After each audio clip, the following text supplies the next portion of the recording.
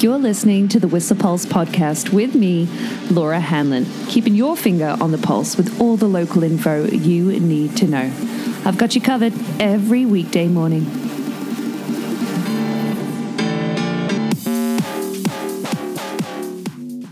Aloha Kakahiaka.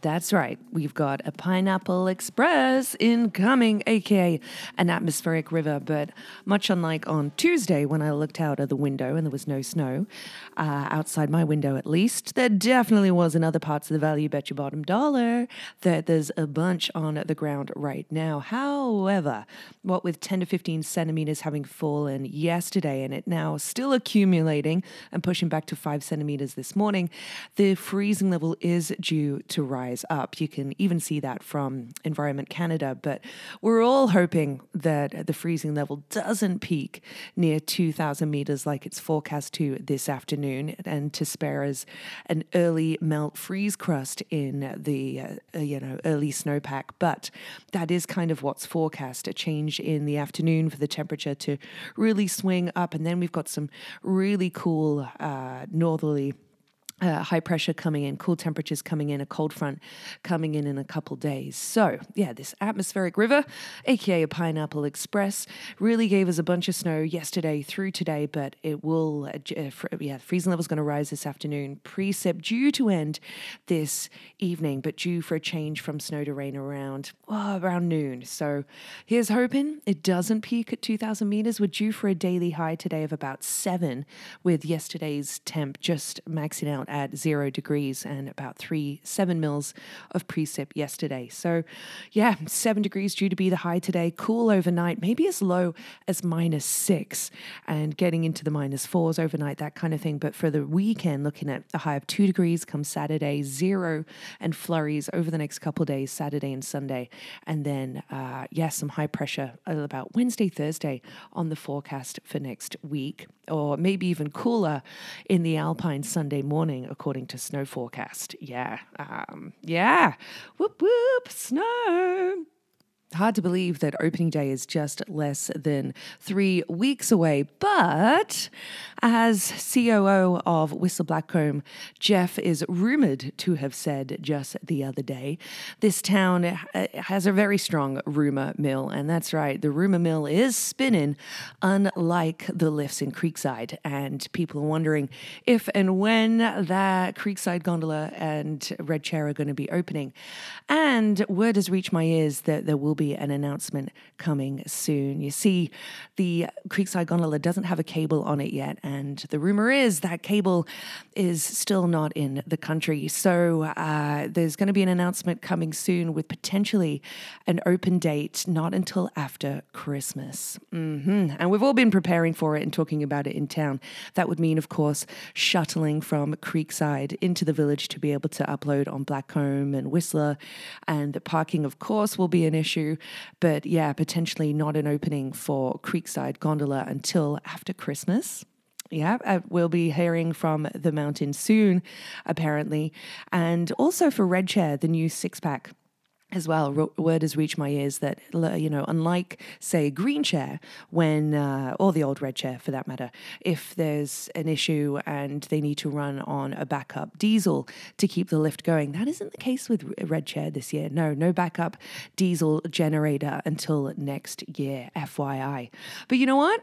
Things could be worse. It could be like Cypress Mountain losing their load in that aviation incident due to poor visibility. Who knew that aviation protocol meant that you've got to drop your load in bad conditions like that? So Cypress have their own issues with dealing with that there. But yeah, plan accordingly for a late opening for Creekside this year. That announcement apparently coming soon. Yikes. But yeah, opening day, November 24th, staff ski day as well for Whistler Blackcomb staff will be on November 23rd, the first of its kind, which I know a lot of people are really pumped for. That'll be super, super fun. And also coming up for Whistler Blackcomb staff is the Ula party happening on November 20th. And this year, there's booze. Woo! Red Chair will be playing along with Ski Tour as well. That's going to be a hell of a party up at base too. So lots going on. I heard that Whistler Blackcomb housing, I know you know that it's full, but they have about 100 people arriving on Monday. So lots more people, fresh faces arriving in town, and lots of fresh opportunities as well to get them pumped. Let me get you to those after the roads and weather, because, oh yeah, there's quite a few images of cars. One in the ditch yesterday on Gondola Way in Creekside, along with a bus, actually, one of our community buses, struggling in Alpine, and somebody commented that's why it's called Drifter Way. But definitely take your time when you're readjusting to these conditions. Make sure you have winter tires on, or more than adequate tread on your mud and snows. Readjust, take your time to these conditions, because someone commenting from 40 minutes ago that it's Soup City from Brackendale to the Salt Shed, and then wet through the canyon, and then compact snow north of there on the way to Whistler from Squamish. Pemby has snow on the roads, and what with the freezing levels rising today, there's going to be a lot of rain and slush and tricky conditions that we haven't driven in a while. So recalibrate, take your time, give lots of distance, take it easy on your drive, especially after that horrible news from near Birken yesterday. So thinking of anybody affected by that terrible tragedy. News from Squamish to yesterday that the Squamish estuary is currently closed due to actually two pair attacks, one from a yearling and one from the sow, potentially protecting something in the area, but that's getting investigated. And that estuary is currently closed due to that. Still lots of bears in the area, not hunkered down yet, trying to get as many calories as they can before they den. Maybe this weather will really accelerate that, but not yet hibernating a lot of the bears. So still out and about. Make sure you're locking down attractants, the usual that we're used to. But what else is cracking here? Lots, like I said, coming up in terms of events, like tons. So where are we going to start? Well, Cornucopia is on the way, along with the Whistler Film Festival, not too far away as well, in December. The new Whistler Navigator is available for the 22 and 23 season. You can scan the QR code on the poster. That's a really awesome resource and tool for people that are new to town, along with long-term locals as well. And the Meadows Park Sports Centre pool hours are going to be changing as of next Monday, November 7th. So make sure you check whistler.ca/notices for the most up-to-date operating hours there and closure times. Along with, Whistler Connect that week coming up, which is an awesome opportunity for people in particular that are new to town, with an awesome schedule of events. This is happening November 14th through 18th.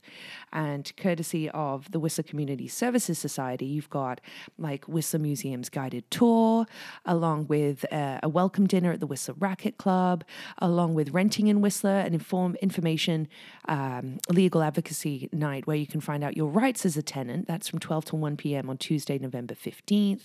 There's going to be getting mountain ready at Meadow Park Sports Centre, along with even naloxone training at the Whistler Community Services Society, dodgeball, you name it. There's so many events happening, so make sure you check out the details on that from mywcss.org. Yeah, tons of events there, along with getting started in Whistler, which is happening at the library. This kicks off, it's a 4-week program. It kicks off on November 7th. And week 1 will give you lots of practical information, like how to get your SIN, driver's license, starting a bank account. This might seem basic, but, for a lot of people new to town who've managed to secure accommodation. Remember back when we first, arrived in town, like how close we came to on each paycheck. The bank account, all these things. Like week 2, you can familiar yourself around the village. Week 3 looks at slang like loonies and toonies and basil, all these different pronunciations and miscommunications at your workplace, which we take for granted now. And then week 4 wraps up everything. So 4-week program, your registration required. That starts at the library on November 7th. And tomorrow we have our monthly bird walk happening with a meeting at the bottom of Lorimer Road, and now at 8 a.m. instead of 7. Of course, by the way, the clocks fall back this Sunday at 2 a.m. So you get an extra hour's sleep on Sunday. Very exciting. FYI, don't forget that. But other bird news, the snow goose is still on the loose. and it is by the driving range. Some people trying to capture that and get it to a sanctuary, actually, and wildlife rehabilitation center down in the Lower Mainland. That is still ongoing. But tomorrow night at the Murray Young Arts Center, the TGR's ski movie Magic Hour is getting premiered, 2 showings, along with the Whistler Public Library have their Lillooet Nation History, Traditions and Culture course kicking off as well. This is happening tomorrow, and that time isn't available on the library's website for some reason, but more details available online too. And a performance coming up 2 nights from now on Sunday night from the Meeks Duo. And that is $25, I believe, for a ticket at the Murray Young Arts Center. And then the bobsleigh, the North American Cup, will be kicking off next week. Lots and lots of events, free to spectate at the Whistler Sliding Center, which will be amazing to see with over 50 countries participating. So super, super awesome.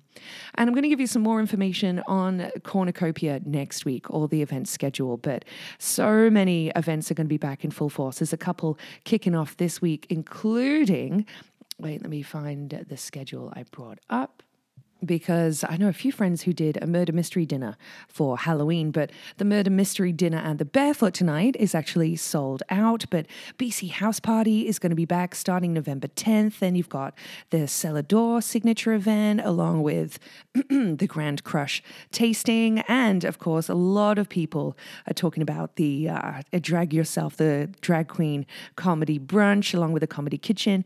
And people wondering about, of course, the Barefoot Bistro Willed Oyster Invitational and Bloody Caesar battle, because back in the day, you remember when it used to happen on like the driving range on those sunny days, and tickets were like $75. Tickets are now $170, and that event is going to be on what's the date? November 20th, this Saturday. So get your tickets now for all of these events. We'll talk about that schedule more next week, because there is tons to take in this week. Really enjoyed Let's Get Quizzical on Wednesday night. Stash and Abby absolutely killing it. Gosh, that was, something else. A real spectacle. Super, super fun. And I hope you enjoyed Games Night at Stinky's on the Stroll and his Formula One updates from Mexico City yesterday. And great little bit of music trivia from Stinky's on the Stroll yesterday too, what with Jerry Lee Lewis passing away last week. It was on November 3rd, 1957, that wicked tune from Top Gun, Great Balls of Fire, topped the charts and became Sun Records' best-selling record. 1957. Thanks, Stink. But also some awesome news up for you here for local events coming up, because Michael Yusoff online was asking about how they really want to get into backcountry this season, and where, how should they really get started and approach that. Lots of advice coming in on, of course, having your AST1 at a bare minimum. Like, you absolutely need to have that, the right gear, and practicing with it, along with, of course, getting as informed as possible, reading daily reports. But Coast Mountain Brewing have some awesome opportunities for you. They have 4 clinics presented by Mountain Skills Academy Adventures happening for free at Coast Mountain, and that is happening on Tuesdays starting November 8th from 6 to 8 p.m.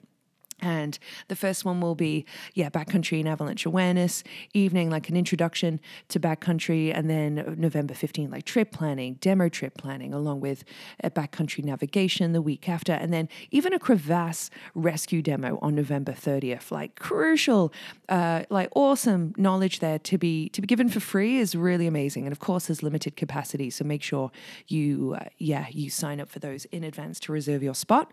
Just give hello@coastmountainbeer.ca an email. So really, really awesome opportunity there for free access to information. Of course, you should be giving Wayne Flann's Avalanche Bog a daily read, check in min reports, like you name it. So, because it's kicking off, and what with this melt freeze cycle potentially coming our way, we really want to keep an eye on the freezing level and conditions early on in this base, because the more information you have, the better equipped you are to read and have fun in the backcountry.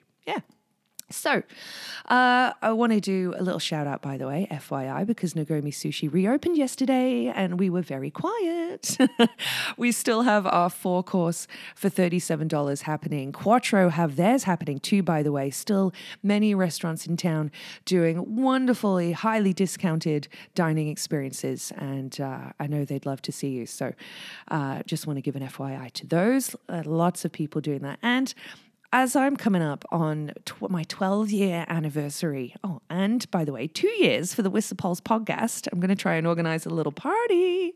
And we're going to have some wicked giveaways this winter. We're going to revamp the Be Vocal About a Local initiative, and you bet your bottom dollar there's going to be lots of Coast Mountain Brewing, delicious beers to win. So, I hope you'll get in touch with any feedback you have for the podcast and that you want to hear, by the way. Please. I'm always open to it.